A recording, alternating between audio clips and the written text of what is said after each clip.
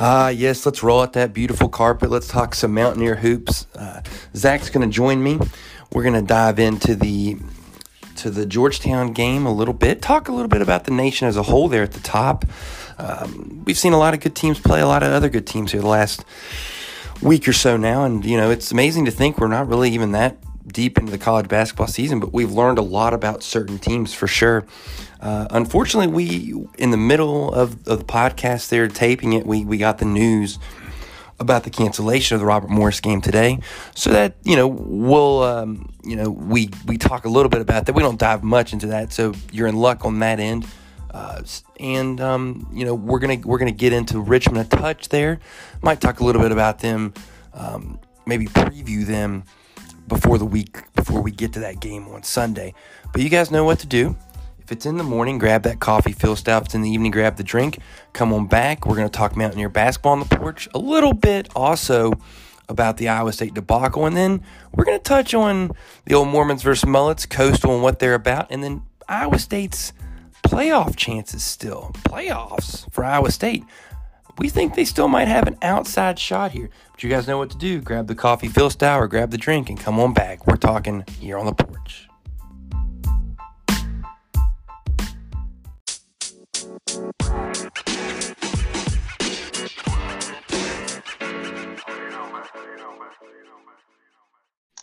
How's it going this evening, sir?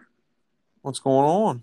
Man, we're hanging, buddy. We got our audio issues fixed, and just kind of watching Lamar Jackson just kind of slice and dice the Cowboys right now.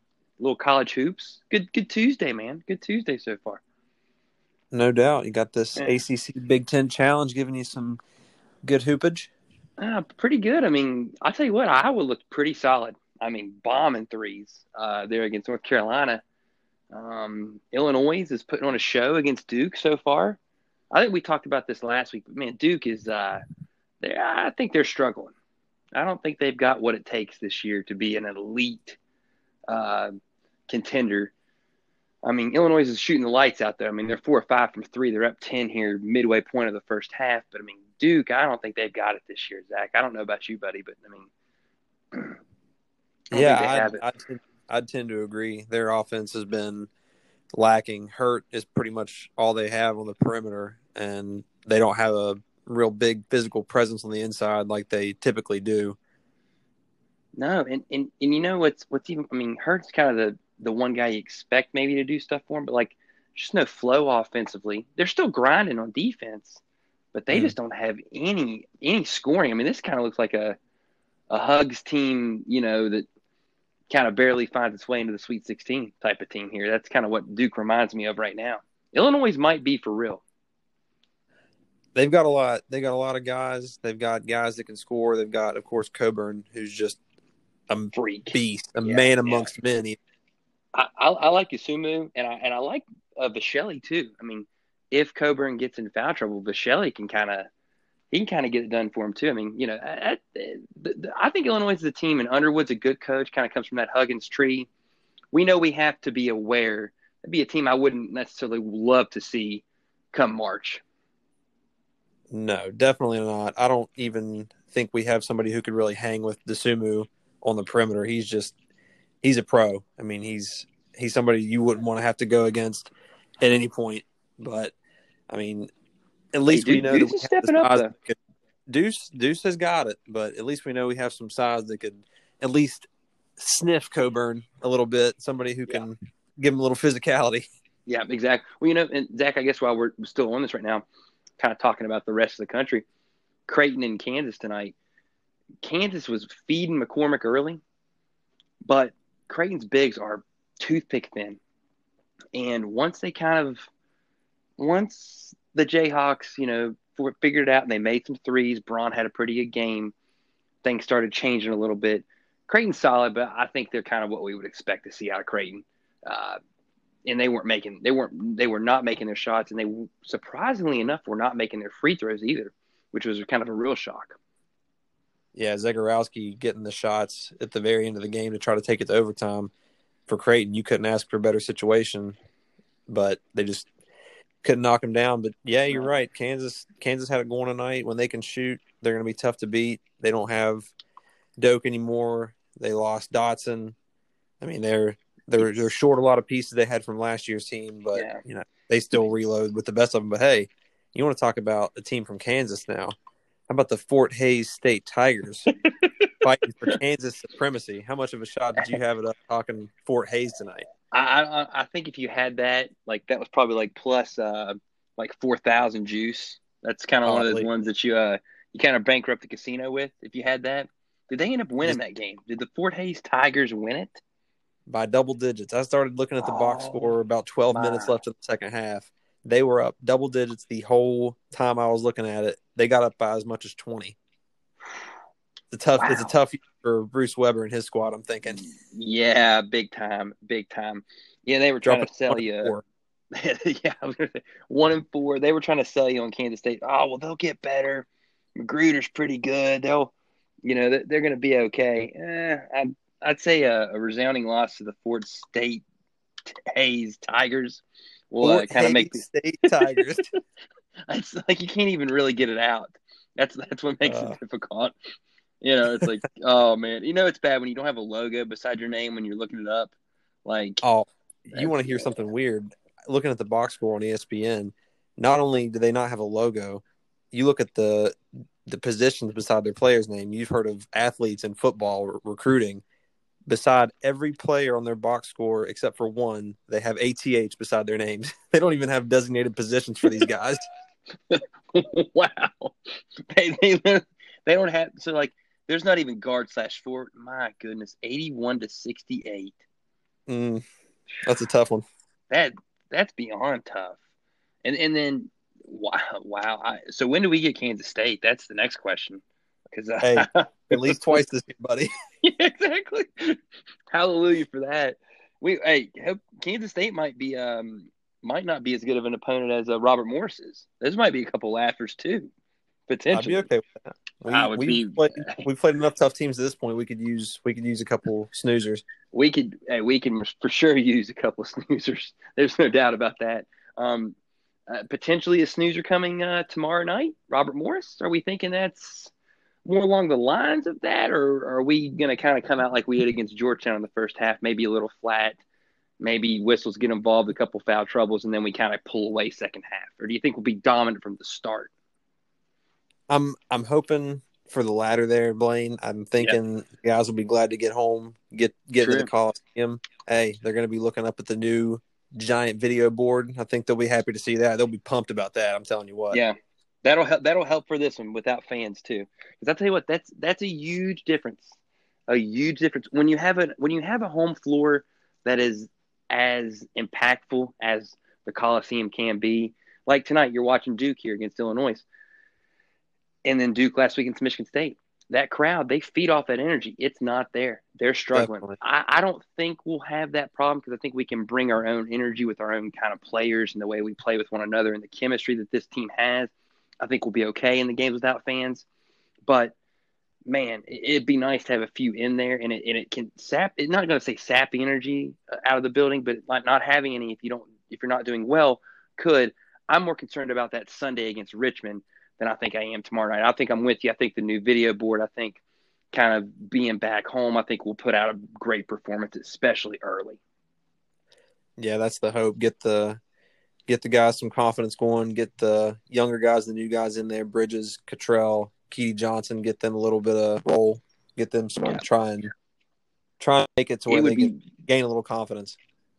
Exactly. It would be very nice to get Kiki Johnson a little bit of run here tomorrow night. Because, I mean, granted, McCabe played pretty well there in the Georgetown game, and he's given us some good minutes, but we need more. And I think Kiki Johnson, too, could be a guy who really changes the dynamic for the team because of how quick he is in the open floor.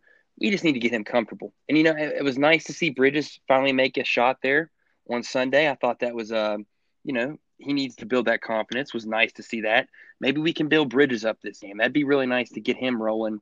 Because I think Cottrell, like we talked about, I feel like his feet's starting to get a little bit wet. I feel like he's starting to kind of feel his way into it, and he's not as intimidated by playing with these guys in a real game situation as maybe he was, out there in South Dakota.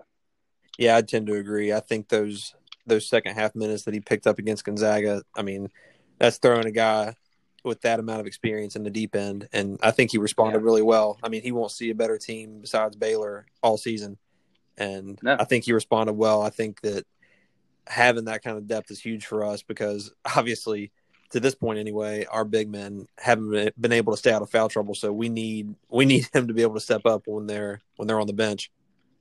Yeah, absolutely. Well, it's funny to mention that because I mean we absolutely have not been able to stay out of foul trouble, especially early on for Sheboy. And then Culver's, had his moments. I think Sunday was, in my mind, kind of his worst early part of the game performance in terms of making some dumb fouls. But then, man, you talk about how we didn't have him and how Cottrell kind of finally stepped in there, got some minutes. Played 9 minutes Sunday. Granted, he didn't score, but he got 4 rebounds. Wasn't a hindrance to the team. Kept us in the game.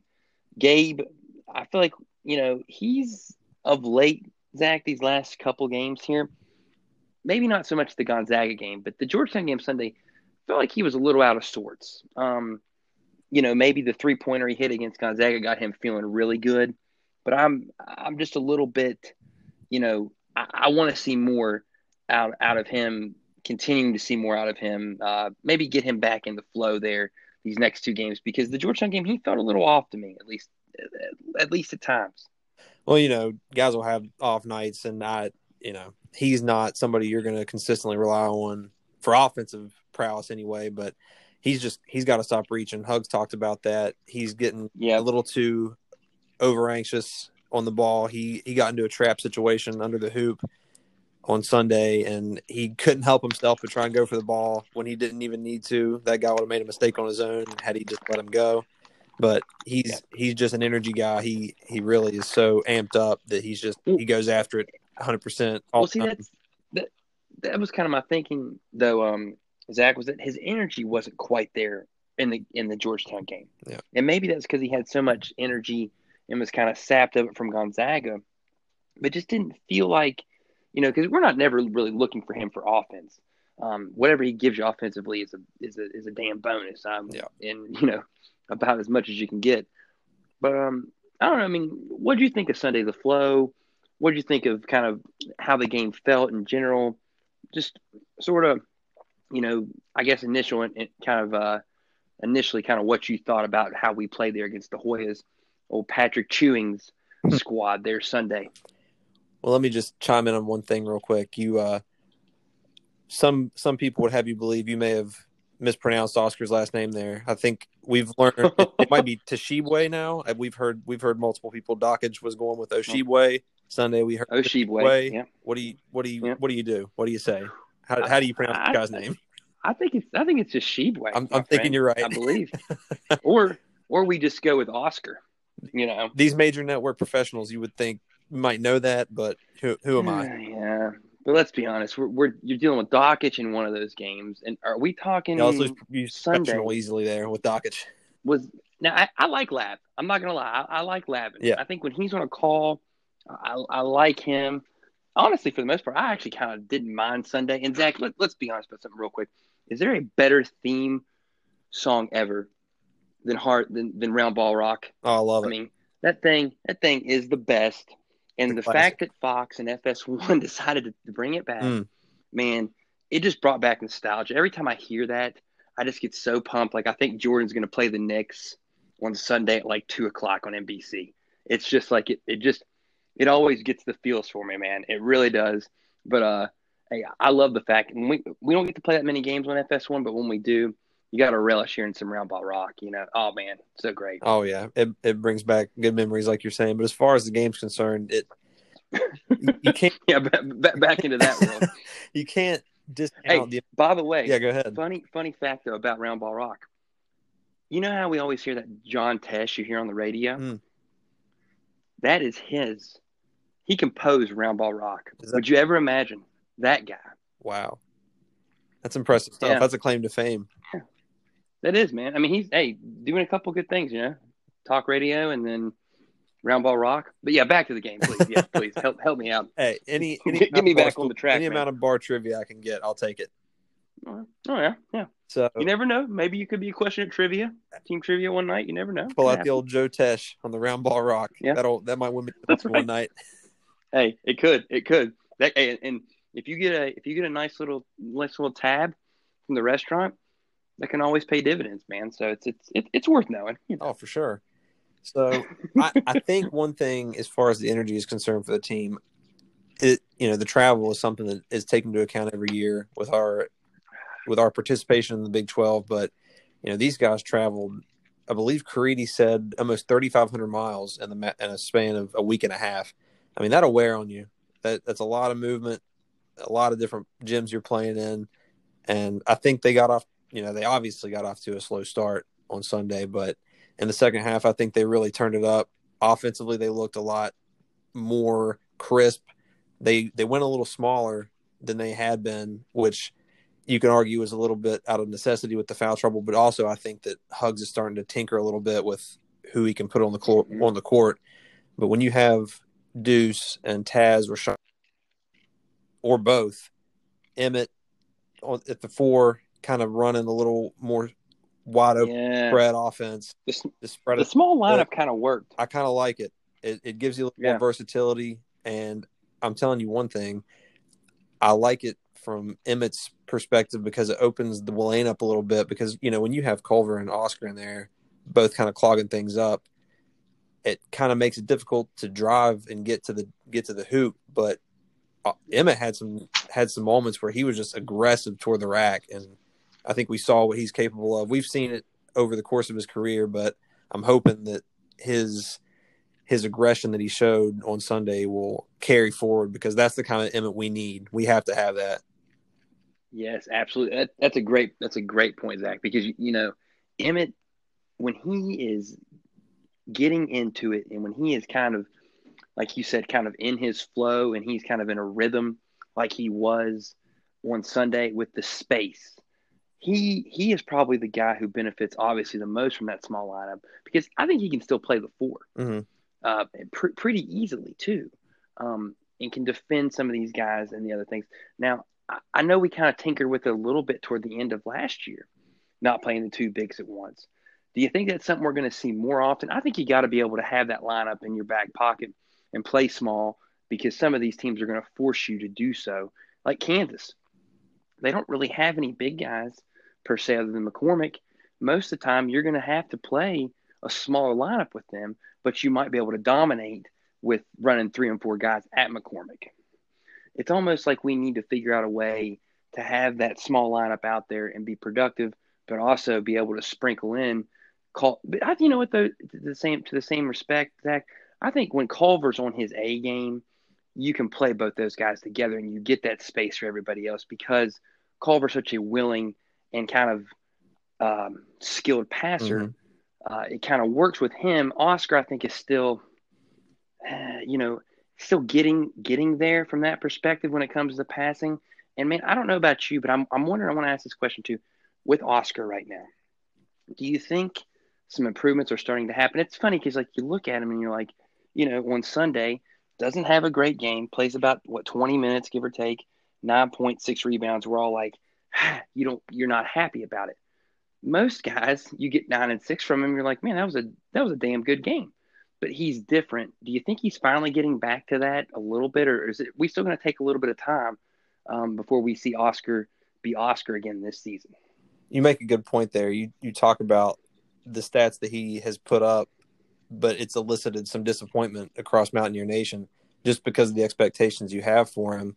But at the end of the day, you want to talk about something that would be interesting to see, something the NBA likes to do a lot, per 36 stats. Imagine what his and Culver's per 36 stats would be if they were able to play the extended minutes you would like to see from them. Maybe not 36 minutes, but if you extrapolate that data out, they're putting up some big numbers, my friend. Oh, absolutely. I mean, it's like, for example, just talking about the 36, right? Culver only playing 18 minutes, 14 points, 9 rebounds, exclusively pretty much all that in the second half. Yep, 11 and 9 in the second half. Yeah, I mean, if you can get him to, and granted, I think this was the first game we saw Culver struggle, really, really struggle with the foul trouble. I think he's had a couple times where he's had to come out, maybe, a little early, but he hasn't been to the extent that Oscar has been in terms of the foul trouble before Sunday. And he plays better with fouls, in my opinion, than Oscar does, which it may have a little bit more to do with youth and experience in the game, which we have a hard time remembering that Oscar isn't the most experienced ball player. He's been playing ball 5 to 6 years of his life. That plays a part of it too. And Zach, do you think when it comes with that, in terms of Culver being able to play with more fouls, I think Culver, having that extra year in the league, in the conference, college basketball player helps him when it comes to that too. But I just think there's a stiffness right now with Oscar. There's a rigidness right now with Oscar. Whereas Culver, the motor's flying. He's getting everything and anything he wants pretty much. I mean, some of the the announcers say a whirling dervish type spin move, but you know exactly what we're talking about. Yep. And most of the time he lays it up with that left hand and it goes in. If he can continue to stay on the floor, I think he could be the best player in the nation potentially. I mean, he has that kind of potential. Oh yeah, I mean he's an excellent athlete. When he wants to, his motor is absolutely off the charts. He can run. His athleticism from a leaping perspective isn't the best. He's not the biggest high flyer out there, but I mean he can move. He has good feet when he's in his element, when he's not trying to go too fast. But I mean he's definitely got that potential in him to be one of the top players in the country. It's just a matter of him, staying within his element, like I said, not trying to do too much, and just playing the way he knows how to play and being able to stay on the court. These guys have got to be able to try to stay straight up. Because, I mean, one thing that we may have talked about after the Gonzaga game, they're so big, Oscar and Culver. If they don't come down on guys when they're going up, they're going to alter shots just being as big as they are.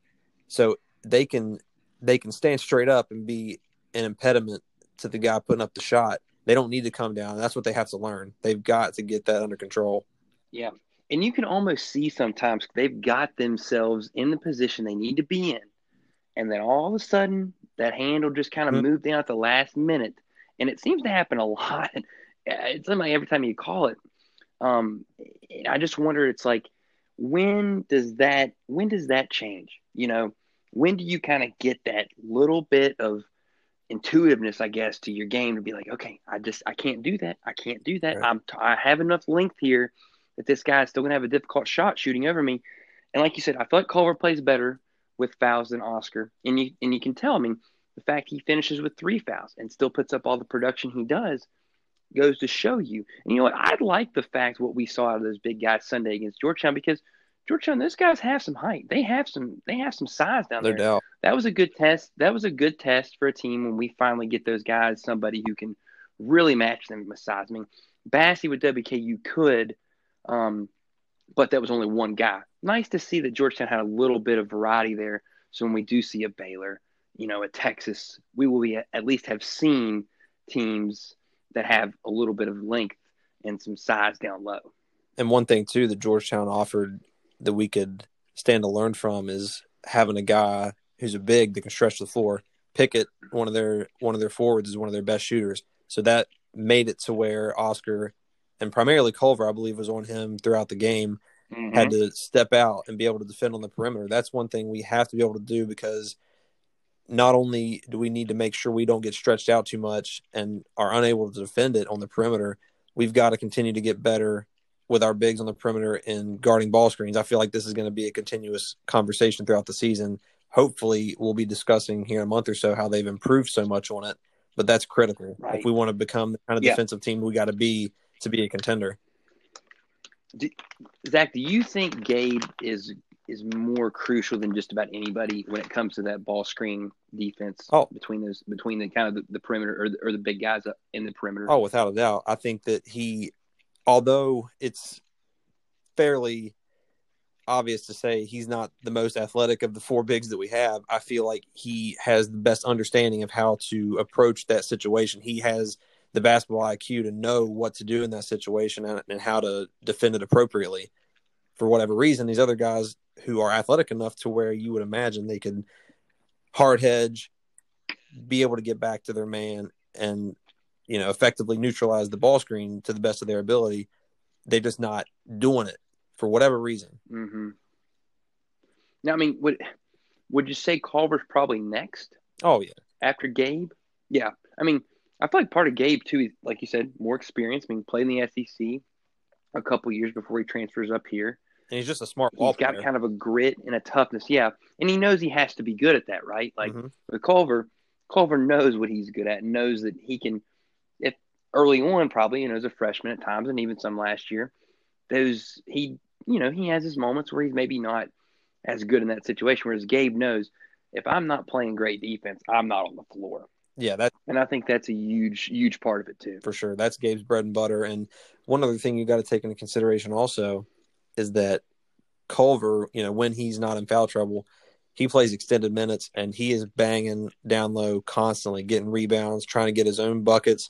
And he wears down. And you can tell at times, we have talked about it before, you can tell there are times when Derek will kind of seem like he's just going through the motions on defense or just kind of slacking a little bit. But I honestly think that's because he's just getting hung off of constantly and just banging down there. And that'll wear you out, especially somebody his size. Oh, it's a lot of physicality. He needs that breather. Yeah. Well, and like you always hear Huggs say, I mean, they've got a knee in his back. They're hanging on him. They're doing this. They're doing that. And let's get into that real quick here, Zach, because I do have this question, and I think I saw it some Sunday as well. It feels like we get officiated differently because of, and I think due to our reputation, and yet at the same time, the other team is able to do a lot more to us at times, it feels like, than what we could even think about beginning to do to them when it comes to kind of, the grabbing and pulling that sometimes goes on and just the physicality of the game that doesn't always get called. I feel like we get called for it more than we actually get calls for us, although we go to the line more, especially this season early, than everybody else. And maybe that's just because of how we play. They know that if they don't get in some of it in check, that it's going to be a problem all night. And how far do you let our leash kind of go, I guess, quote unquote, kind of how far can you let that dog run? And if you let us run really far, we'll take advantage of it to the max. And if you don't, and they eventually try and hone us back in, it feels like a lot of times in the second half, especially. Yeah, I would agree with that. And I think, Huggins has always played a very physical style of basketball that's known across the college basketball landscape. Every referee that he sees on a nightly basis is familiar with his brand of basketball. And I think that does come with a bit of subconscious information, I suppose you would say, just for the referee. Yeah. It's just something that hangs in the back of your mind, even though you wouldn't think it would be something that would go and be taken into consideration during the game. It just is. And we play so physically, especially down low, there are going to be more fouls called in general. And, just the physicality we play with and, on all possessions for the most part, we just have a tendency to maybe get a little too anxious and reach and, like we talked about earlier with the bigs, come down on guys who are shooting close to the rim. And it's just, like I said, the way we play, the way Huggins prefers to play. And you mentioned the free throw discrepancy. It's, 33 attempts on our side to 15 for Georgetown on Sunday. Now, if you just look at that, people will say, hey, what are you complaining about? You have nothing to talk about with the refs. But if you watch the game, there are inconsistencies and there are on a night-by-night basis. Yeah, exactly. And that's all we want is consistency. And call what you would call for them, for us, and vice versa. Exactly. And but you know what? It's funny because I feel like it does seem to happen a lot in second halves. And maybe I'm still just kind of hearkening back to the Gonzaga second half as to why I'm thinking that way, Zach. That was tough. I want to get into something else. Yeah, it was. I want to get into something else too, though, because I think this is something that I feel like I've noticed here, especially since the first game of the season.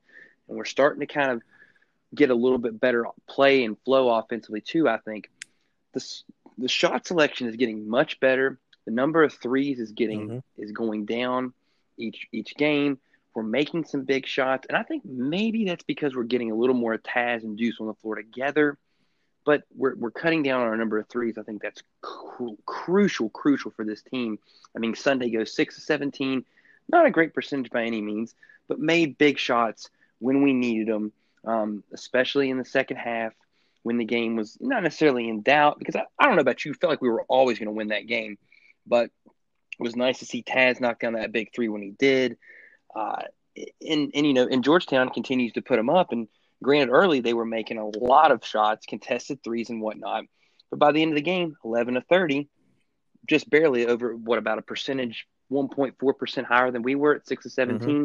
So, I mean, it's that to me is something that I'm really excited about with this team. I feel like we're starting to maybe take better shots for sure. Oh, I completely agree. And one thing that we don't want to do is go out there and shoot 33s. Like, that's just not our bread and butter. That's not what we do well. And even though, on paper, and so far it seems like to a certain extent this will be one of the better perimeter shooting teams Huggins has had in a while, it's not something you want to rely on with the guys that we have to facilitate offense, within the three-point line. Guys like Deuce who can get mid-range shots. Obviously you have Oscar and Derek down low to get you buckets in the paint.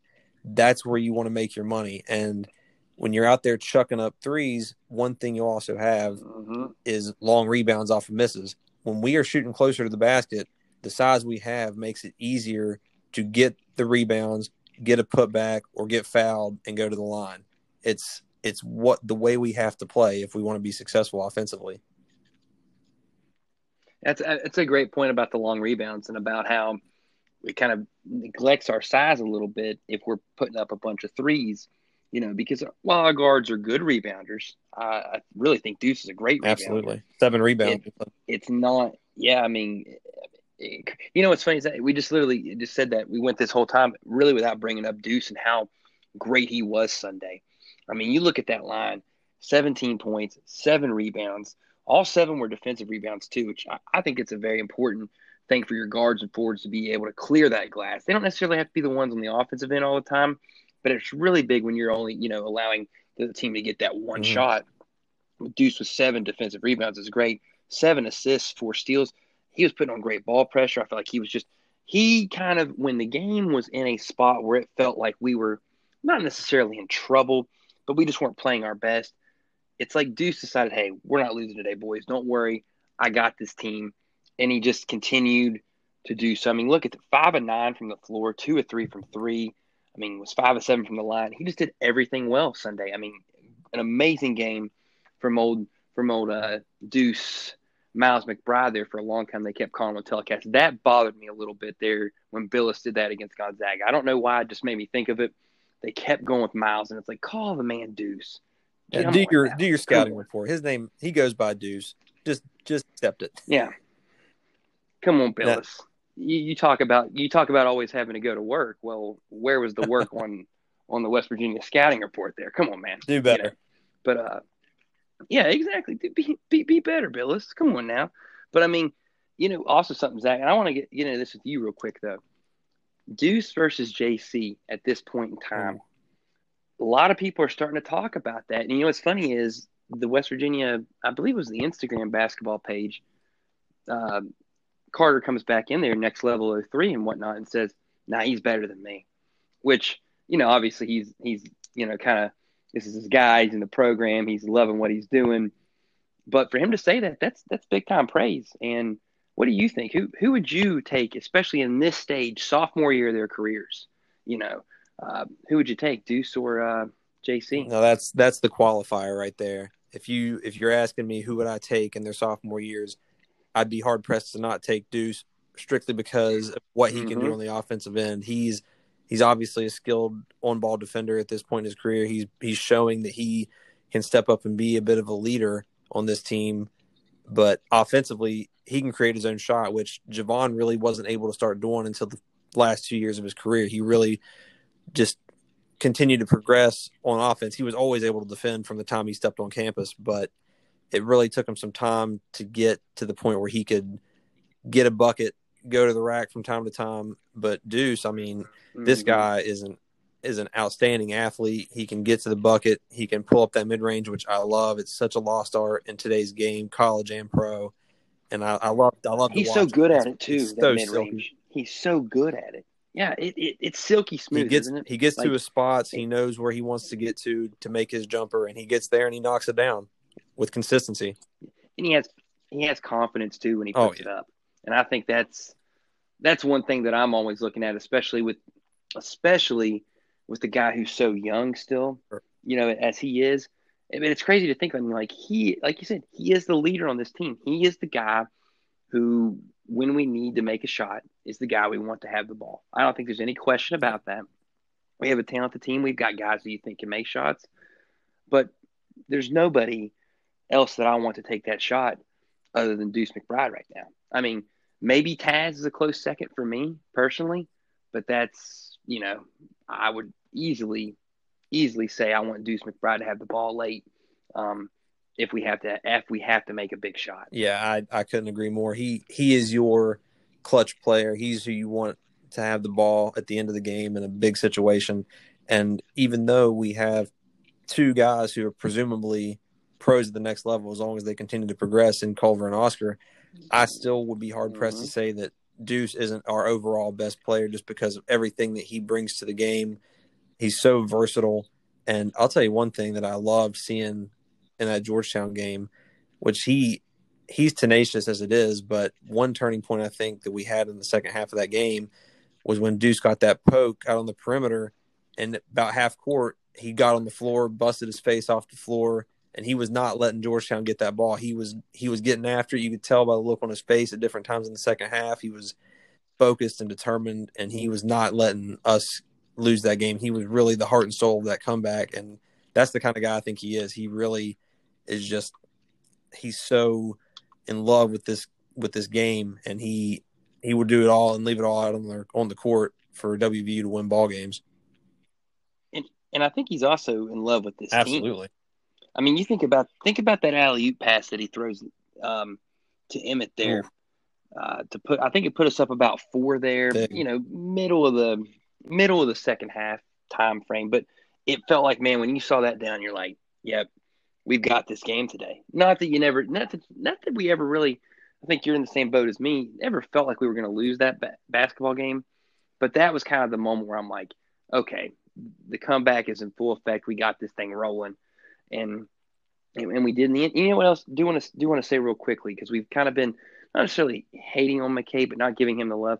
I thought he made a couple big shots Sunday at a crucial time, which was really good to see.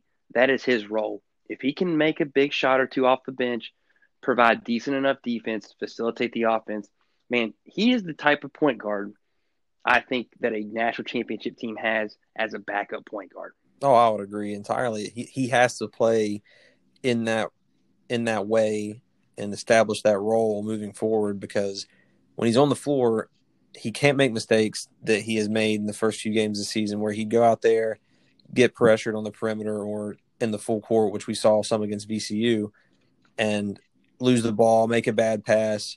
He had a play, I believe it was against Western Kentucky, in transition, got a little out of control, made a fancy behind the head pass to Cottrell, I believe, on the block, but got called for the charge.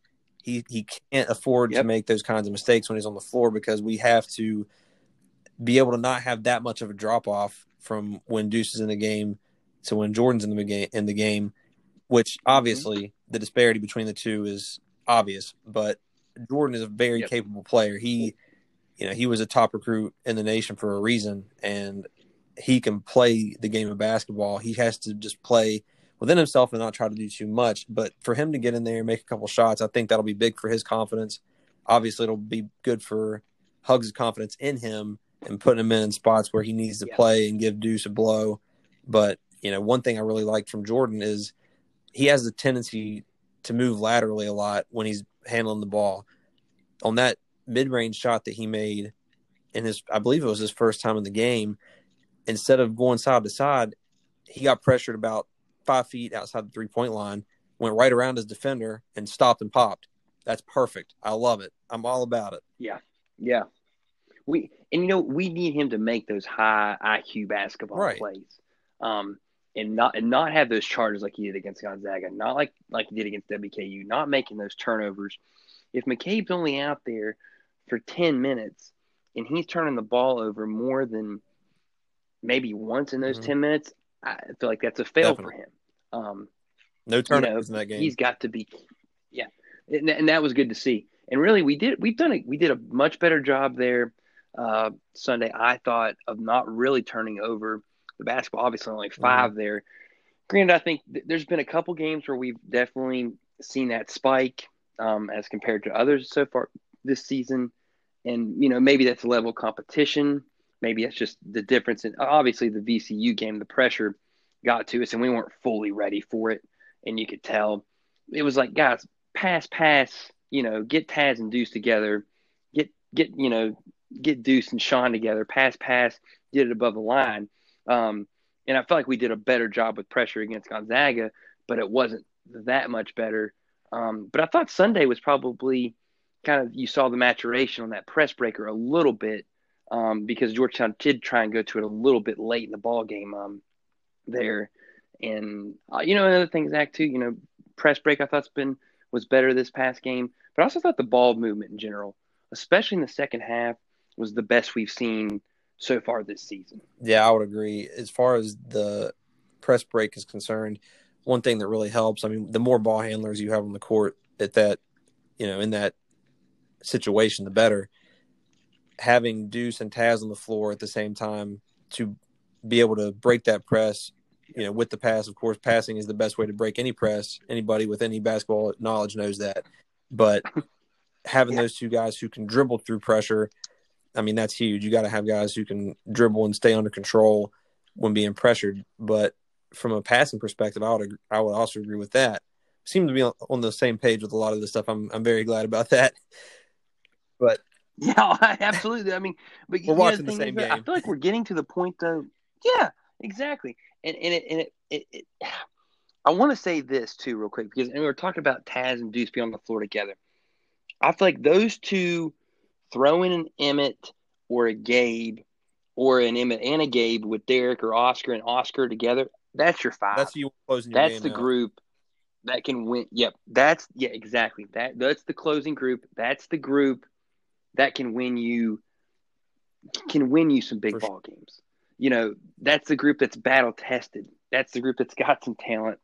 I like that group out on the floor together. Yeah, I'm with you. And as far as them moving the ball around, I forget the exact shooting percentages, but I heard something, and I honestly cannot remember the source at the moment, but it was the other day. It was a stat about shot percentage based on the amount of passes in a possession. The disparity between our shot percentage when we make 3 passes or less in a possession versus when we make 5 or more passes in a possession is massive. I mean, I'm talking almost 20% difference, I believe. And that tells a story right there. When we go down and we're just putting up shots or, take a couple of dribbles, kick out and pull a 3, that's not what we need to do. We need to run down the shot clock, work the ball around, and get good shots because we don't have many guys who can create off the dribble, get their own shot off the bounce. We've got to work it around, and any team's going to be better when they move the ball. It's just how offense needs to run. Exactly. It's funny, Zach. You mentioned that part there about kind of how if we make that that extra pass, I mean, up to 5 passes, we're 20% better. How often Sunday did we not even see maybe one pass shoot or not even a pass at all from Georgetown in the second half when they were struggling, and from us in the first half when we were struggling? It's a pretty simple game, right? Yep. You move the ball, guys get open, guys are going to make shots. It's just a matter of getting your guys always to kind of be willing to be a willing passer too. Sharing is caring. And we're going to exactly sharing is caring. And you know what? We're going to see a team that's going to try and do that Sunday in Richmond. I'm real excited for this game with the Spiders, man. I think that I will say, though, I think maybe the national polls and a little bit of that love, while being deserving, got heaped on them for beating Kentucky. And we've seen Kentucky at this point is not Kentucky. No. Big Blue is struggling there, and Cal is he's letting his frustrations be known. When you lose to Georgia Tech by 17, you're not a good basketball team, and not right now for sure. And it was funny, Zach. I was looking at some projections from Lenardi bracketology, a little early bracketology. And he even said right now, if the field was 48 teams, which is another whole other story that they're even talking about different 64, 48, 16 because of COVID, Kentucky would be the last team in the dance at 48 right now. And that's just based off reputation at 1-3. So it'll be interesting. I'm hoping that Richmond provides that test. I'm hoping we're ready for it. I hope we shoot the ball well, and I hope we're ready to, kind of play our brand of basketball and are ready from the start, because not having a great crowd there in a big top 20 game like this, that could be not a factor, but it's not something that I'm excited to see a Coliseum that's empty in a big game. That's for sure. Yeah, and I mean Richmond is an unsung mostly program, but a very good program. People that know the game and know the landscape know that they're a good program. Hell, John Beeline came from there. Yep, back in the days Absolutely. of old Johnny B. And yep, that's right. And Mooney's done a great job, man. I mean, even when they haven't been a team that's been this highly thought of, they are always in the mix. Definitely. In the A-10. And they're going to be a good opponent for us to face this time of year, just another quality opponent before we go into conference play. But, we've got to bring our A game on that one. We can't fall asleep and think that, we're just going to take one from them. They're going to give us their best fight. We're right alongside UK as teams they've circled on their schedule coming in. Bingo. Absolutely. That game has been circled from them. I mean, and you know what? I would like to think, Zach, that it's kind of been circled for us too. Oh, yeah. I mean, that the team that's in the top 20, you have that opportunity. Let's go out there. Let's get ready to play. And in a big home game too. And like you said, man, let's hope we just don't think we can roll out the carpet and beat those guys. It doesn't work that way. And I think Hugs knows that. And obviously Hugs knows that. And I think he's been able to instill that into this group just because of last year. I think, and Zach, hear me out on this and see what you think about this. I think last year's struggles, while maybe the most painful thing to watch basketball-wise I've seen in a long time, and disappointment of that roller coaster of how we kind of fell apart the way we did, it is going to be so beneficial for this team in 2020 and 2021. Those struggles will have hardened that team and motivated the team and fueled that team, and they learned those lessons last year. I don't think they'll have to learn those same lessons again this year. Yeah, I'm 100% with you. I'm a big believer in learning hard lessons like that as a team can really make a big difference in your future success, because that's the kind of thing that you look back on and think, okay, we did this, let's not do it again. And one thing I've talked about from last year's team a lot is when you rely so much on production coming from young guys, especially true freshmen, which we did in a big way between Deuce and Oscar last year, no matter how skilled you are, unless you're a lottery pick, and even still some guys at that level do it, guys hit a freshman wall. It's just inevitable. They're playing the most competitive basketball, the most consistent amount of basketball at that level they've ever played. And it wears on you after a while. And I think that's part of what happened to us last year. Oscar and Deuce kind of lost their luster that they had earlier in the season. They weren't quite as effective and efficient as they had been to start the season as they were later in conference play. And right at the end of the year, kind of started getting a little something going. We caught Baylor, got a couple other wins after to break the schneid that we were on at the time. But you're right. We had a nasty losing streak after really having an excellent start to the season last year. And that's a bonding experience for these guys. They're not gonna sleep on anybody, I don't think. And obviously Huggins is gonna be in their ear all the time about not thinking they're too good for anybody they play.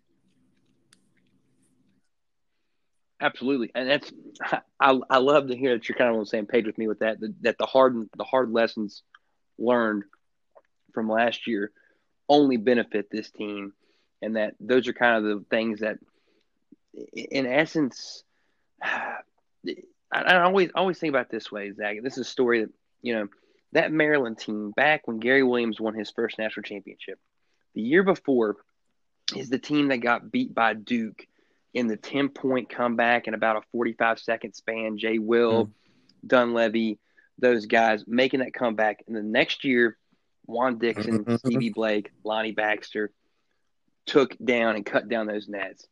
And I always remember thinking, hey, when we lost that game to Kansas a few years ago in the fog in that terrible comeback, that team the next year was the team that was right on the verge of Sweet 16. I mean, we lost both those games those years to teams that ended up making it to almost to the national championship. And actually we did. I mean, we did in one year losing to the team that made the national championship, and the other year lost to the eventual national champion. So, I mean, when you really get down to it and you think about it, we were that close. Absolutely. That close from being that same team as Maryland. And let's hope it's the same type of lesson that we're going to learn this year. And I think we have an opportunity to do so. I couldn't agree more. I think those battle-hardened teams that come through things together as a group, which this team has been well documented as a group of guys that really enjoy being around each other, enjoy playing with each other. They all went through that same experience together. Even guys like Bridges, who didn't play, but they were part of the group experience that he was there. And I'll give you an even more recent reference to what point you made, which was a great reference for Maryland all those years ago. How about Virginia losing to UMBC in the tournament, coming back the next year, that fire, absolutely, it just added the fuel to their fire. They couldn't wait to get back out there and ended up winning the national championship the very next year. That's damn. Great one on the Retrievers, man. Retrievers pulled it off, and Little Caesars pizza for everybody. Always, exactly. Did you hear about that at the time? Dude, I did not hear about that, man. So what was this the is Little one of the all-time greatest things I've ever seen on Twitter, and there's been some good ones. Little Caesars put out a promotion for the UMBC Virginia game, 1 versus 16 matchup. I don't remember the specifics of it, but I believe it was something along the lines of if UMBC were to win that game, which nobody thought was going to happen, they would give out free pizza. Zach, I will tell you. I ran a bracket pool. I won a bracket pool. I ran a bracket pool at work, and one lady on our front desk did take the UMBC Retrievers. Granted, the rest of her bracket was absolute hot July dumpster fire garbage trash, but she did get that one. One of the only people in the nation. Inevitably saved. Oh, absolutely, and inevitably actually saved me a lot of strife with my boss because that's the year Marshall won. So a lot of people took Marshall too, and that would have meant I had to give out like maybe $20 gift cards, and I don't think anybody would have liked that. So it all worked out. This is only my second time on the podcast, but I'm gonna break some news for you if you'll allow. Oh yeah, just had a notification from Chris Anderson at 24/7 Sports come across. Tomorrow's game against Robert Morris is canceled due to COVID concerns. Not postponed, but canceled. Not sure which end the concerns were on. I have not opened the article at this point, but tomorrow's game is off. Oh, that is disappointing. That is a bummer. And wow, as we're sitting here, man, I'm trying to dig. I'm going to dig as well here and see where it's. I'm really hopeful that it's coming from somewhere other than our program. Hate it for Robert Morris, but I mean we're seeing if that happens to you, you're down 2 weeks in a basketball program right now. I mean Gonzaga's at that point. I'm actually going on here, Zach, reading the. I'm seeing it is due to protocols inside the Robert Morris program. Yeah.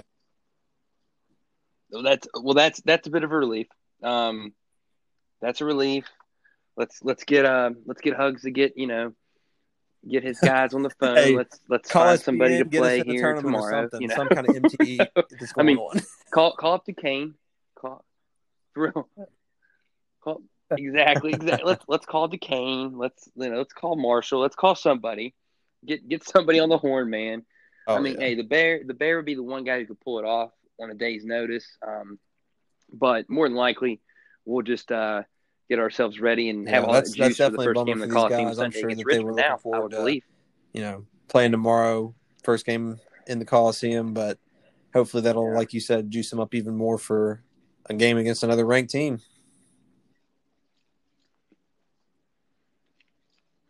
Yeah, I mean, in a game that if you win that one, I mean, then you kind of set yourself up because then right after that it's Big 12 play, which is crazy to You think want to that know we're something already even going to get into crazier? it that Jay fast. Jacobs was talking But about I this love it last at the night on same time. Hugs' beloved show.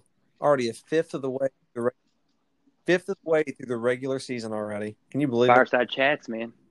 Fifth of the way?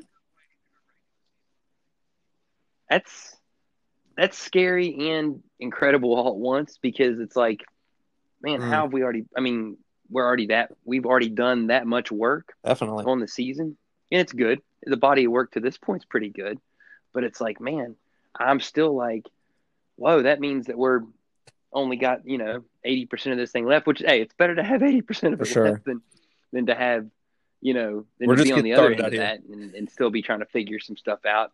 But I tell you what, too. Oh, thank God, because this team, I'm like we said, I think we're both in agreement on this.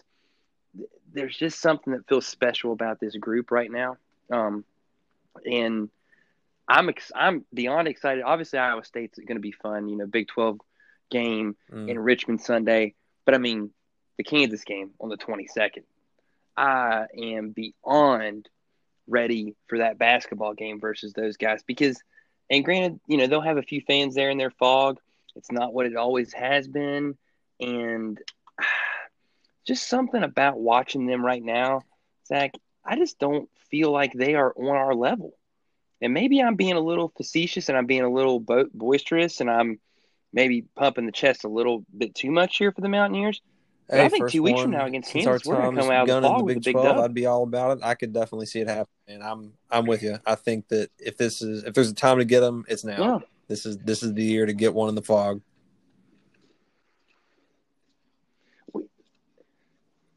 Yeah, well, and it's just like, and I mean, based off of what I've watched of them this season, they don't impress me with anything they're doing. Yeah, they've won some games still, but you just have to not allow Braun to really get going. And Garrett's been okay, hasn't been as maybe as spectacular as they need him to be. I think we have a huge advantage down low. I mean, I just keep looking at that and like, even and then after Kansas, you have a game with Buffalo before the new year in Oklahoma. I mean, it gets going quick. It's good to see. It's like crazy because we've almost already played. By the time we got to that point, we'll play as many basketball games as we did football the entire year. And it really is. And we're in a year where we've been starving for sports more than ever. To know that we already got to that level with basketball, and that there's a vaccine on the way, just kind of makes you happy, doesn't it? It's like, we're getting closer to we may have made it. light We at the end may of have the made tunnel it with through this this stuff. thing. I'm really hoping that it takes hold Zach, and we can have a good, clean basketball season the rest of the way. I'm just hoping we can play the majority of the games we got left and have March Madness again. Yeah. Well, the good thing is too, though, man. Hey, we need to see March Madness again because that was the March Sadness last year was kind of the worst possible experience, and like just as a big college basketball people, it was just like, not saying the soul got sucked out of you because once it happened. You kind of had to live with it, but it was just like, man, like I felt it was a drag. It was an absolute drag.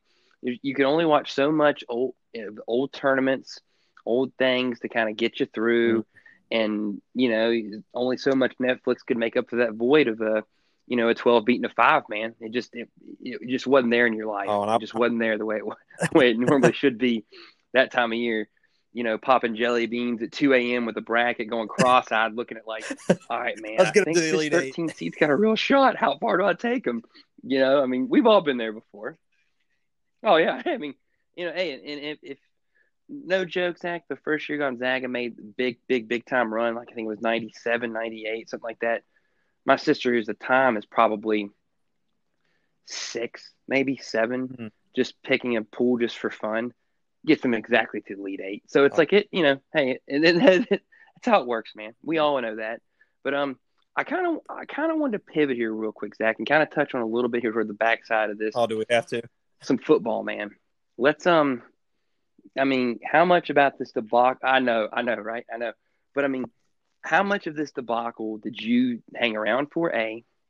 And B, I mean, where are you at with it now, man? I mean, I know you're going. Are you still going up on Yeah, that is still the Saturday? I plan. know you A talked friend of about you mine were going actually up for told this me, the Oklahoma game, guy that correct? I'm going to go with, he told me he had heard a rumor somewhere, I'm not sure where, but that game could also get pushed or canceled altogether. I don't know what information he's getting. I'm hoping it's unreliable, but as long as it's, I'll be there.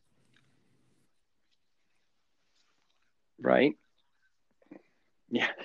As long as they're kicking it off, you'll be there in the an old mile and push car. Man, No. well, the only thing about it is, I mean, if it gets pushed, it will not be played because the Big 12 title game. Now, granted, you could see maybe a situation where West Virginia gets hooked up with another team, but I mean that's the only game they haven't played in the conference, and Oklahoma would be in the conference championship. So if it doesn't get Hey, played, we it's think for probably the not winning going to team. get played, which would be a bummer for this team. But at the same, that's true.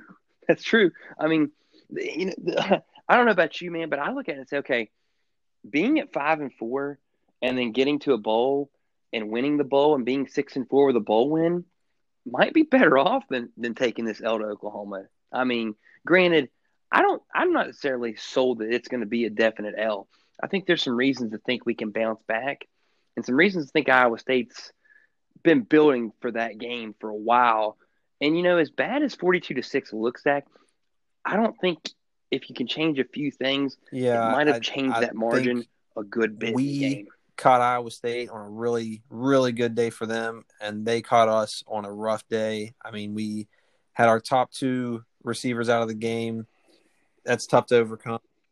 And we just didn't have it. I mean, they big boyed us Mm-hmm. in every sense of the word. We couldn't get anything going offensively. They stifled our run game, which we know, both of us know, that we rely on that to spur our offense. I mean, we're not a chuck it around the field kind of team. We've got to get the ball moving on the ground if we want to get anything going offensively, and we just couldn't. Iowa State knows that. Campbell's an excellent coach, and we didn't catch them on a down week. We had talked about going into that game, us hoping that maybe they were a little down after beating Texas, just a little more out playing those 4 and 5 star recruits. I mean, whether or not they perform like it as a team, they're still physically imposing, and that'll wear you out. And we had a nice long break to get ready, get prepared, get healthy. We had guys on defense that we haven't had for most of the season or even all the season. We had Taj Austin back in on the defensive line. We had Darius Cowan back out there, but it just for sure. Which is good to see both those guys getting to play, but it's just still like and I just wondered this because I'll tell myself here a little bit. At a bachelor parties, we were still watching, we're still very engaged, but it was just like, by the time we got to the point late, it was just like we're kind of out of this thing. We moved on. Mormons we got on versus to Coastal Mullet, BYU, and we just said to hell with it. But oh man, that was a classic. That was an absolute classic. We'll get on that in just a second because I definitely want to get onto that. But real quick on this with us, man, it just kind of felt like absolutely that Iowa State is where we want to be, right? Purdy, third year as a starter. They've kind of got those tight ends built up. They've got a little bit of that cohesion built up. And you know what else too? And I don't know why I didn't think of this, Zach, because I think this is something that maybe if we'd have thought this angle through a little more, maybe we wouldn't have been as confident about our chances against them. You think about it. Senior day for them, a group of guys that has built to that point to be at that stage. And then the fact they got slid back in at 9 in the CFP playoff rankings. And the fact that they were kind of given a little bit of hope there and breathing and kind of love there from the committee off the Texas win. Now, if you look at it, sitting at 7, they have a chance to, if some things break right, to get to the playoff. And I think that highly motivated them. And then we struggled and didn't finish off certain drives and didn't get points in certain areas when we needed to. And then that kind of just absolutely took us out of the game. And then once we got out of it, we kind of did some things that are uncharacteristic for us, went for it a few times, did a few things that maybe you don't do if the game's closer, trying to play the complementary football. I would and think then it gets away. That Campbell made sure that they were highly focused, even though they had solidified a spot in the conference championship for the first time in how long had it been? 1912, 1917, something like that. 1912. He was not about to let 1912, my anything get in the friend. way of them 1912. keeping on Yep. down that path. They were as focused as any team I've seen in the conference this year. I mean, they were firing on all cylinders, and they are at the exact right time. And like you said, if everything falls just right for them, if all the dominoes come down and they're one of the top 4 teams left, if they can manage to beat Oklahoma in the conference championship game, I mean, that's about as good of a coaching job as you'll ever see. Just building a program to the point of ultimate prominence. Even if they don't make it to the playoff, if they can find a way to win the conference championship, and I have a good feeling they can, they're just a super complete team right now with an excellent coach. I think that'll be just enough for them, and to get it to a New Year's Six bowl to be an awesome culmination for what Campbell has built there. And you're right. That's exactly where we want to be with Neil Brown. I think that's a great model to follow.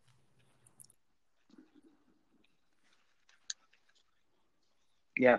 And it's funny because there is more to work with program-wise, tradition-wise, facility-wise here at West Virginia than there is at Iowa State. So that only gives us even more kind of fever and fervor for our expectations for Neil and where this thing should go. It's funny that because I'm literally sitting here looking at it and saying, well, Ohio State not playing this weekend. A&M not playing this weekend. Now their game with Ole Miss got postponed, canceled. I'm not sure where they're at now.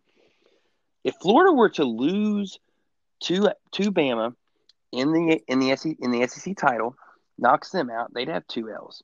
If Notre Dame beats Clemson, they would have 2 L's as well, both to Notre Dame. Then Iowa State sits there. You have A&M with 1 loss, and then you've got Ohio State sitting here who hasn't really even played that many games. Like, I tell you what, that scenario is almost so far-fetched that you write it out and you're like, well, I can't believe I'm writing this out. But who gets in there on that one in that set of scenario? Because Iowa State's 2 losses, and we never had a 2-loss team make it. But are you really going to put a team that's only played 5 games into a playoff, even if they're a 5-0, versus a team that's won 9 games, 10 games, played 11 games? I'm going to be very interested to see what the committee ends up doing. I'm super curious when they about come that down too myself. To that decision, if it were to come. Beyond even just having played 5 games, the way the Big Ten set up their conference championship, and Ryan Day is trying to dispute that at this point, of course, because it would favor his team, and it is what it is. But for a Big Ten team to make their conference championship, they will have had to have played 6 games, and as you said, Ohio State only has played 5 to this point. Their game with Michigan this weekend is off because of COVID. So not only will they miss out on that excellent, terribly one-sided here recently rivalry with Ohio State, Michigan, but maybe Harbaugh can salvage another year at Michigan without getting his ass beat by Ohio State. Poor Michigan. Well, people have kind of joked around saying, "Oh, that's why they didn't play. That's why they didn't play." I'm like, probably not, but. My God, good for him that the Khakis gets to hang out for another year because, who knows how bad it could have gotten. But, it's just wild to me because I'll say this too, that if Indiana had found a way to come back and beat Ohio State, you think we're giving Indiana this kind of treatment, kind of love, and trying to talk to the whole, put a ticker on the committee? Man, we've got the Big 10 commissioners have got to change their minds, and we got to get into this playoff, because we've got. I think not, right? So, I don't think anybody would be putting them up in the top here.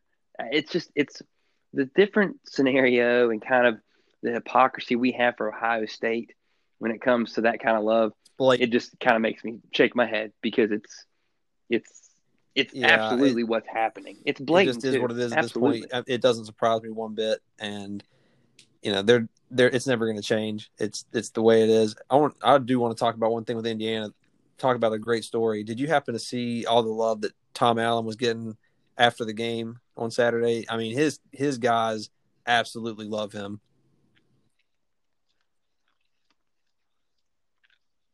Yeah, and you know what? I saw the. Well, you think about it, the speech he gave after the tough loss to Ohio State, the close tough loss to Ohio State, and then, like you said, on the field, man, the job that he's done at Indiana, incredible. And they're actually kind of giving them still an outside puncher's chance at this thing right now, because if Ohio State can't play, well, Indiana can, and supposedly they can keep moving up in these rankings. I don't really know how that works, but they still give them a pretty good shot on the CFP predictor, which is a whole other story. But it's like above 30%, which is just like wild for me to see a team at 12 with like 2 weeks to go, still with that high percentage chance. That's just a testament to how crazy this season has been. And I actually saw the percentage chances of teams to make it to the playoff here a little bit ago on the ticker. I saw that Iowa State only has a 1% chance, which tells me the lack of respect that the Big 12 has, which isn't new. But ultimately, it may not be unfounded. You've got your top two teams in the league holding 2 losses. You know, I get it's not quite the same year that it would normally be for a team to get a playoff spot being the Big 12 champion. Probably accurate, but, you know, things could change. Iowa State could find a way to sneak in, and I think that'd be awesome. I'm rooting for them all the way. Me and you both. The clones, man. Good old Uncle John's clones there. I'm rooting for them. I'll say this too, Zach, about them in particular. Like when it comes to that whole and how that may end up playing out, right?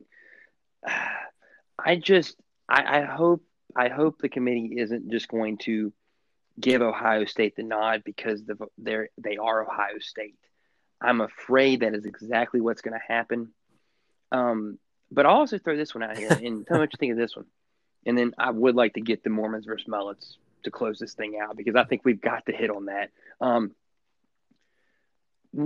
If Florida were able to beat Bama and Clemson beats Notre Dame, are those still your 4 teams? I would have to agree. I think Bama's they not are going to be left out under any circumstance. Yeah, Florida could go in and kick their ass, which isn't going to happen. But even under those circumstances, Bama's not getting left out. That win, Florida would put them in. I think Clemson having those 2 losses would be. Oh, my apologies. Well, but in this scenario, though, Zach, Notre Dame and Clemson, those other 2 teams, I think that's your 4 right there. No problem. I don't think there's much dispute about it. Yeah, right. And that's kind of, I mean, in all honesty, I feel like if you don't want Ohio State into this thing because you feel like they haven't done enough, you know, at 5-0 and quote unquote going to be in a playoff, you almost have to root for the Notre Dame loss to Clemson, a tight one, but they win it.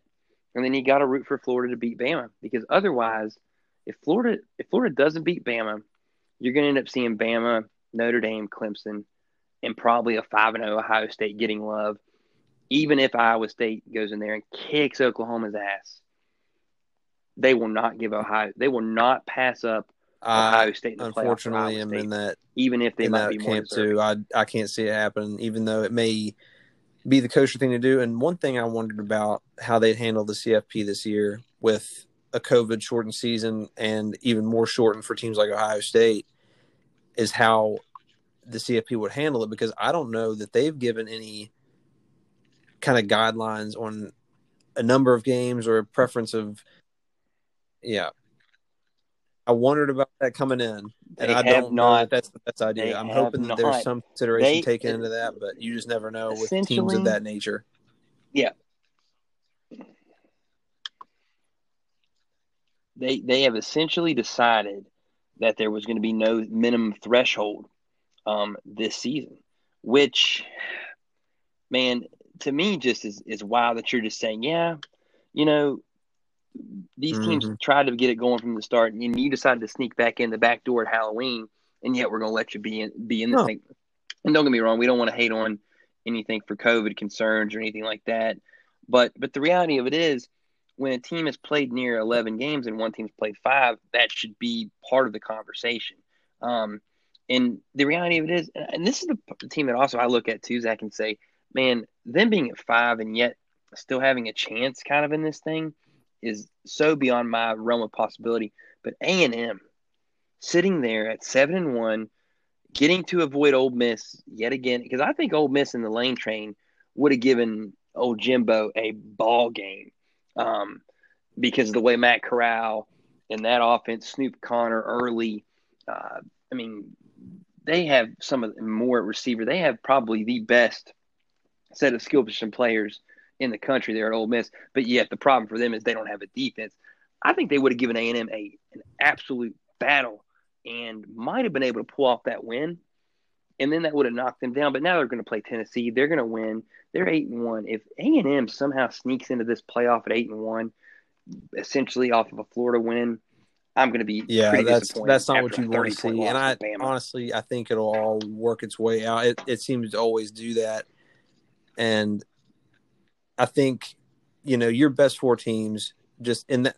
I know the CFP and the NCAA tournament are not the same, but you want to talk about something that the NCAA tournament committee considers every year, your body of work.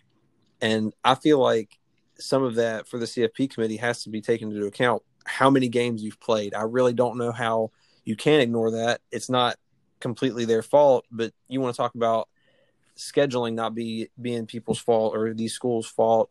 The teams that some of these programs were supposed to play but weren't able to, that could have bolstered their schedule, but they had to take games with lower teams out of their control. But you're going to judge them the same thing? Well, let's put it this way, Zach. Every year, the group of 5 teams get penalized because their schedule isn't tough enough, right? Mm-hmm. Cincinnati sitting there beating leapfrog by Iowa State because strength of schedule. But yet we're going to give Ohio State a pass because they haven't played enough games. Interesting. Whereas Coastal Carolina out here is 10-0 and just running folks every weekend. Actually, they don't run anybody. That's one. I'll say this. I love Coastal Carolina. I love the story. Don't get me wrong. Love Mormons versus Mullets. Love everything about what Coastal is. But, man, that team lives on the edge every week. Now, granted, don't get me wrong. Well-deserved and a team of destiny type of team this year. But watch out for them this weekend against Troy. Got a funny feeling about that one. And if they don't lose that one, I think Louisiana will get them in the Fun Belt Championship the next time on the 19th or the 18th. I'm not sure when they're playing that game, whether it's a Friday night deal or Saturday. But I think Coastal's run of being up there, 13th this week and being kind of the darling. And, man, game day was fun from there. But I think the Mullets, that's a shame. It's fun to watch these come schools crashing down with an L. have that kind of Cinderella type story. That's a term you typically reserve for basketball teams, but make no mistake, this Coastal Carolina team has been a Cinderella, but it's true. They get dubs. That's all that matters. It's not about making it pretty. You get the win. You keep that 0 at the end of the record. Well, and it's not. And I'll tell you this, Zach, and I think this is something that I look at for them coming down the stretch. And it bit Marshall on Saturday with Wells. McCall being a freshman. Yeah. I was trying to avoid that. The reality of it is that freshman quarterback, he can have a game like Wells had. 5 interceptions. If you're not able to run the football extremely well versus the Louisiana, maybe next time, and he makes some mistakes, you get put in a position like that against a much better team than Rice, obviously, who Marshall lost to. I mean, Louisiana, pretty good. And Troy, we hope Neil Brown was still building a decent base of guys down there. If not, we're starting to maybe wonder about that. I think a little bit that's on Lindsey and the way he coaches that thing compared to the way Neil did things for Troy. But, I mean, the thing about it is you got to look at it and say, a freshman quarterback in McCall there, that's a recipe to maybe get an L because that's what happened to Marshall on Saturday. Whew, that was tough, man. We came into that at our shindig there out there in the cabin about middle of the second quarter, Zach, and Marshall's already down 10-0. And man, you could just feel the tightness on the broadcast with no sound even coming through. I mean, it was tough to watch there. Yeah, you hate to see that for kind of Marshall performance from anybody. It just on Saturday. It breaks your heart for the kid, but especially a homegrown guy like Wells, 5 interceptions on the day when he only had 4 all season in his excellent freshman year. It's tough to see that they get blanked. It's not something you like to see, but he'll bounce back. He's a good player, and they've got a good one up there in Huntington. Oh, yeah. I have full faith in them coming back this Friday against Charlotte. Granted, a team that's kind of had Marshall's number of in the last 4 years or so has beaten them a couple times. But I just have a feeling because it wasn't like Rice moved the football really on Marshall. I think Marshall still outgained them, still had more first downs. They had 8 penalties for 80 yards, 5 for 35. And when you have 5 turnovers to 1 for the other team, it's going to do you in. And when it's 13-0 and you're still kind of hanging, even with three interceptions already on the day, and you throw that pick 6 to make it 20-0, that's a dagger, And hopefully for Marshall's sake, they'll be able to get back to running the football a little better than they did. And part of that too, I mean, they had 2 offensive linemen that were out, and a team that has to run the football and has ran the football all year, when you take that away from them, and then you make the freshman quarterback have to sling it around instead of being able to sling around when he wants to, and changes everything. I'd tend to agree. I think that they'll bounce back this week, and they've had a good run all season. I think that Doc will have them right, and they'll get back on track to end the regular season. Yeah. And when I think they know too that, hey, you win Friday, you'll host another game the next Friday playing for a conference championship. And I think that'll be enough for that defense and those guys that are still remaining on that offense to get it together and get it back on track and beat the 49ers there on Friday night.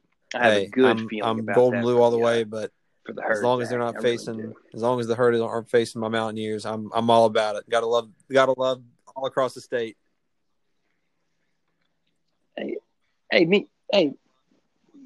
Me and you both, brother. I mean, that's let's finish up on that note, because I think we're about toward the backside here. If anybody's when if you're still hanging with us here, we love it. I want to see more. I want to see more of that, man. I want to see more people that are willing to be both diehards of both schools, man. There's no reason not to be. Right. In reality of it is, if they're not going to play each other anymore, there's zero reason not to. In the past, you might have had basketball, but I mean, that was one day out of the year. I used to always tell people, I root for both teams 364 days a year, and that 365th day. And Zach, I think I just did my math way wrong. 2020 is a leap year, so you're one day off this way. My story's off there, but I mean, okay, yeah, man, it is a leap year. Damn, there's all the other things that have happened this year. Didn't even think about that back on it's a little early day, this year, because the world hadn't quite ended yet. But I know, right? Well, I mean, we still got to make another month. But no, but I always said I root for both schools every day except one, and then I root for the Mountaineers in basketball, obviously, because of what we always have at stake. Unfortunately, compared to what Marshall has at stake. Marshall can win that game. It's not going to matter most years in hoops back in the day, because you had to win. You had to win come March. Whereas once Beeline got there and Hugs, we were always playing for tournament seeds and a seed line. Right. And if we lose a game to Marshall, that might drop you 2 seed line. Couldn't agree more with back that. Before D'Antoni got there. West Virginia is a unique state in so many ways, but our sports recognition isn't as high as a lot of other places across the country, or at least nationally. We get love in certain aspects, but you think about states like, I think about one of the greatest rivalries of all time in basketball being Duke, North Carolina, right down the road from each other. But I would say that the grand majority of people who pull for one side or the other aren't pulling for the other outside of the games that they play.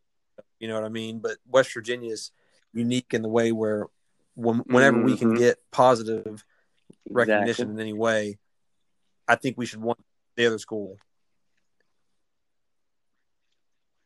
We'll take it. Yeah. You know what else too? I think it is. And I don't mean to say this in the wrong way, but there is still a big brother, little brother element, or if you want to say big cousin element. Whereas we are definitely West Virginia is definitely still, wants that recognition from both schools, but we know there's one that's clearly has the resources, is on more. It just and it's when you're talking to a Marshall fan, sometimes it's hard to bring them into that level there with it, because Marshall does have resources. They do have things to be positive about. They do have a lot of things to be proud about. But when push comes to shove, one is a 38,000 seat stadium, one's 60,000, one's 16,000 seat Coliseum. The Cam is a nice building, don't be wrong, but then you also look at the traditions and the programs. Marshall's had a good basketball program traditionally, but it's still not West Virginia. And so it's like, you just have to be able to view it in that prism. And if you don't allow yourself to think, okay, well, Marshall is on that level, then I think you're able to kind of realize it and want the best for both schools. Because if you don't, then, that's where you get people that are, will come down on Marshall fans because they're too sensitive, where you have Marshall fans that talk shit on West Virginia fans because they didn't go to school there, or they don't know this, or they don't know that.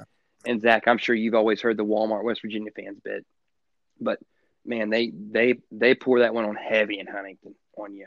They're like, half the people didn't even go to school there. And they bleed that gold just like everybody else that does it. They're still Mountaineers, man. So, don't. Exactly. And you know what? If Marshall had a bigger and more of a base, you'd have a lot of people that didn't go to school at Marshall that would root for them too. So don't hate, just appreciate. You know what I'm saying? I mean, that's the way it's got to be. Exactly. All love. And man, I feel like you're the same way with this. I give the Herd a ton of love as long as they're not playing the Mountaineers. Right. When they do, we know where our bread's buttered. That's right. Well, my friend, I think we kind of did all we could do here today. We broke news on no game or get excited for Sunday. We tried to figure out what the hell happened Saturday, and and then we got to talk a little bit. I mean, we tried to come up with some solutions. Now, let me ask you this real quick. Prediction coming out. Do you think we cover the 14-point spread against Oklahoma? As optimistic as I tend to be, I find it hard to believe that we'll be able to contain Oklahoma's offense any better than we did against Iowa State. Granted, we're playing at Mountaineer Field, but Iowa State, just like I said earlier, they big boyed us. And one thing I wanted to mention in that vein, that play that Kohler made with Adai just draped all over him. You want to talk about getting big boyed? That was an encapsulation of that game. That was absolutely being manhandled. And Purdy literally dropped in a bucket exactly where Kohler had to use his one offhand to catch it, and he did it. I mean, you want to talk about one play just embodying what a game was, that was it. They kind of yeah, I'd agree. You know what's funny though? I'm going to say this. I think if that thing gets up to 14 and a hook, I take the Mountaineers. I'm not saying that we're going to win, but I think we're going to come out with a lot more than we came out with Saturday. I think having that layoff was not good for us. We dropped some balls. We weren't in as much of a flow offensively as we wanted to be. I think Iowa State's a much better defense than Oklahoma, and I think they fed off that crowd. And I think we'll finish drives on Saturday. I'm not saying we're going to win because I don't think we will, but I do think we will be within 2 touchdowns. And maybe have a chance to win, especially if Oklahoma is kind of, they're coming off a layoff now. They haven't, they did play against Baylor. That's right. But they haven't been, in much of a flow, and they've got the Big 12 title game next week. Maybe they're looking ahead of that a little bit. Maybe not really ready to come up to Morgantown and play. Kind of sleeping, noon start. Might catch them. Yeah, exactly, right? And maybe they wake up middle of the second quarter when they're already down 14-0, and then they speed away and, find a way to beat us, 38-28 or something like that. But And I think our defense is going to play much better this weekend too. I really, really do. I don't think that's the impression they want the people in this, in this state, in this fan base to have of this group, this defense this year Yeah, with that I Iowa would like to State think game. so too, I think they're going to Blaine. be And much better against Oklahoma. one thing that I thought was interesting from this past weekend, I mean, Baylor should not have given Oklahoma the game they did. And I mean, they were in there quite a bit of that game. Oklahoma started pulling away at the end, but we are better than Baylor. I think that's fairly obvious. But I would like to think that we can give Oklahoma a fight and keep it within the 14-point spread. And one thing that I'm looking forward to at this game, Rattler, although he is a good athlete, he really doesn't utilize his legs a lot. With Purdy took off for multiple first down on third down and third and 6, third and 7. He hit us with that probably 4 or 5 times. And I was wondering about that going into that game because I know that he has that capability.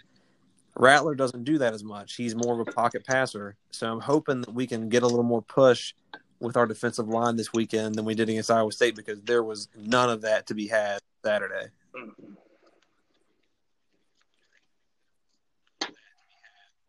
No, there wasn't. And you know what, Zach? I'm going to say this too.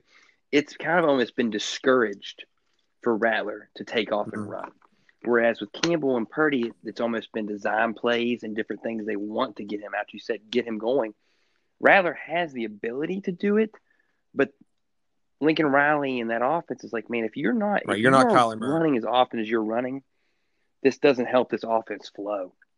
And so, exactly, you're not Kyler Murray. You are a guy who can throw off the run. We need to keep him in the pocket more. I didn't think we did a good job keeping Purdy in the pocket either. Let him to throw off on the run a lot too. We've got to keep him in the pocket because if we keep him in the pocket, then we have a real good opportunity.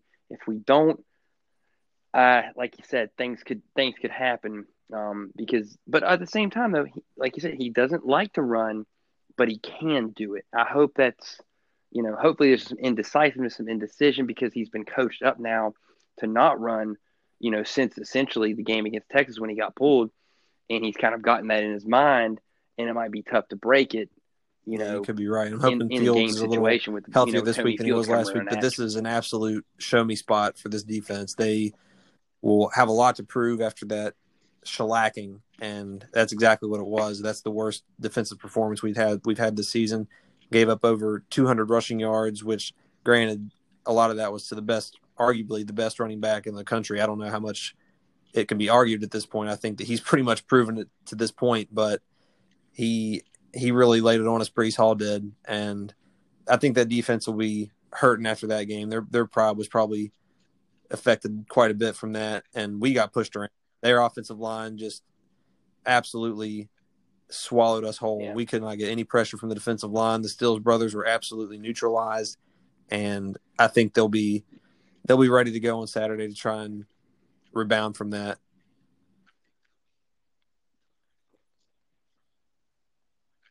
And I'm going to tell you, Zach, it just felt like at times, too, for us that it was like not playing in a while. The physicality of the game, just we weren't ready for it. And I don't know if that's because Iowa State is more physical than we are, because I'm not necessarily sure that was what I would have thought. I would have thought we would have matched it. We didn't match it. I think we'll be challenged this week to match that physicality and bring our own juice, quote unquote, like Neil likes to say. And I think that's going to be why we're going to hang around, man. I really do. And you know what? But I'll say this too. If I have to pick between beating Oklahoma in football and beating Richmond in basketball, how much it means to this season, Sunday, I think that probably taking it's more detrimental that we get that dub. I think that losing to Oklahoma and at least keeping it respectable would be, that would be. And I'll tell you one thing too before we get off here. Just something Freedy talked about, which I thought was a good point for anybody out there who isn't sure, because think about it from this perspective: we lose to Oklahoma, we end up with 5 regular season wins 2 years in a row, first 2 years in Neil Brown's tenure. But think about this: the 2 games that we didn't play out of conference, Florida State and Maryland, both win. Florida State was an absolute mess at the beginning of the season, and both arguably still are. Yep, absolutely. And so was Maryland. I think that was, if I'm not mistaken, that was before the Tagovailoa era began. And, I mean, he's played some good games, but at that point in the season, we probably could have caught him. That's a 7-5 season, my friend. I think that's a market improvement. And you think about the areas that we've improved in the run game and defensively to this point, it's unquestionable. So the climb it's in effect, and it can definitely be trusted. Oh, well in effect. Well, and you know what else, too? A win here versus Oklahoma, or a win in a bowl game, and you get to the old school 6-5, essentially, for this season, you take it. Because then it shows that, hey, you're ready for next year. And like we've talked about, I agree. This is year zero asterisk, quote unquote. Because this year is so different that even though it's year 2, it's really not even a year yet where anything has started. The clock hasn't even started on Doege's eligibility. It just hasn't. It is mind-blowing. But you think about that, and I know people want to get on Doege after last week. Not all on Doege. Not all on Doege. And we know that to be the case. But it's very true. I mean, Florida State's an absolute dumpster fire. And Maryland – at that point in time, I'm not sure Tagovailoa would have been the starting quarterback. And even if he would have been facing a pretty good defense early on in the season for a guy who hadn't really played a lot of snaps. And Maryland's defense is pretty bad. And so I think, I think we would have been all right there. And like you said, a 7-5 season, that changes a lot of things with the chance to win an 8th in a bowl. We're moving in the right direction. And for 2021, when you get pretty much primarily all of this back, maybe minus 2 players on the defensive side of the football. Unquestionably. I mean, that could be you're looking at returning 90+% of your starters, if I'm not mistaken. And that's massive. We will be one of the most experienced and returning starter heavy teams, not only in the conference, but in the country. And, that's big. And you'll have, hopefully, as long as COVID doesn't rear its ugly head early in the next season throughout the summer, you'll have a complete off season, a spring game, opportunities for these guys to really gel and work together, not just in virtual meetings, but in person. And, we got to take advantage of that time and really take the next step to where we can hopefully contend for a conference title and, get this even further. Yeah. Because next year is that year. Next year is kind of that year that you want to see us contending. Maybe not necessarily winning it, maybe not necessarily playing for it, but contending next year without a doubt. Because if we're not, then I think if we are very much the same next year as we are this year, then I think you have questions. Then I think you start raising the eyebrow a little bit. But I think people sometimes, they want to get going a little too quickly. And even this year, like, recruiting is so different this year, compared to where it's been in the past. So, like, how do you really even evaluate how a recruiting class goes? But by year 3, year 4, Neil's going to have this thing 100% going in the direction he wants it to. Well, Zach, brother, it's good having you on here, man. We'll come back. We'll hopefully be talking about some Richmond Spider game on Sunday and a dub. Hey, and I'm all about maybe it. maybe just maybe you'll sing Country Roads. 63,000 of my favorite people to be singing Country Roads with. But hey, hey, as long as you have 4 or 5 though, man. You have 4 or 5. It'll be sung with just as much heart. There, it still works. It's still beautiful. I'll tell you that. Yeah. Hey, it's kind of like in the Grinch, man. Yep. You just got to sing it loud and proud for all. Or no, that might be the Elf, where singing. Yeah, it is Elf. It is Elf. I think they're like Cindy Lou Who, like in like y'all like growing the size of the volume, to get everybody really excited about it. But then like I cross it up with Elf and just too many Christmas movies, man. And thank God they're not the Hallmark variety, man. Because those are all eats those Hallmark movies up. And those do really run together. Puke. I think we all know what you meant. Hold on now. I'm not saying that I eat them up. Okay, I'm just saying that I know that I know what they're. Yeah, exactly. I want to say one more know. thing with We all on know the we've topic seen of one. We've Coastal seen Carolina. I one, meant to bring so. this up earlier. But brother, enjoy. We were watching a little of that game on Saturday, and my wife caught a glimpse of the teal field, and her reaction was very, very positive. She liked that. What do you think about the teal field for Coastal?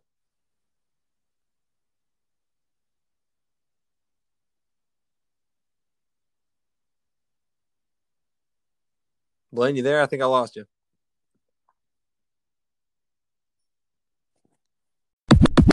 I wanted to ask you one last thing. I meant to ask you earlier when we were talking about Coastal.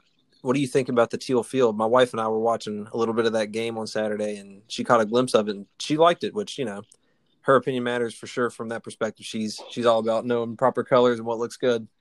Hey, I'll go ahead and say that it's tremendously an upgrade from Boise's blue because it doesn't give them a strategical advantage. And I actually like the teal, man. I like it. It's not an eyesore. No, it's not. I mean, and you think about different fields that are like that. Like Eastern Washington's got the red, and then Eastern Michigan's got the green and gray. But of the fields that are like that, I think I like Coastal's the best. I agree. The teal just kind of rolls off the tongue. Yeah.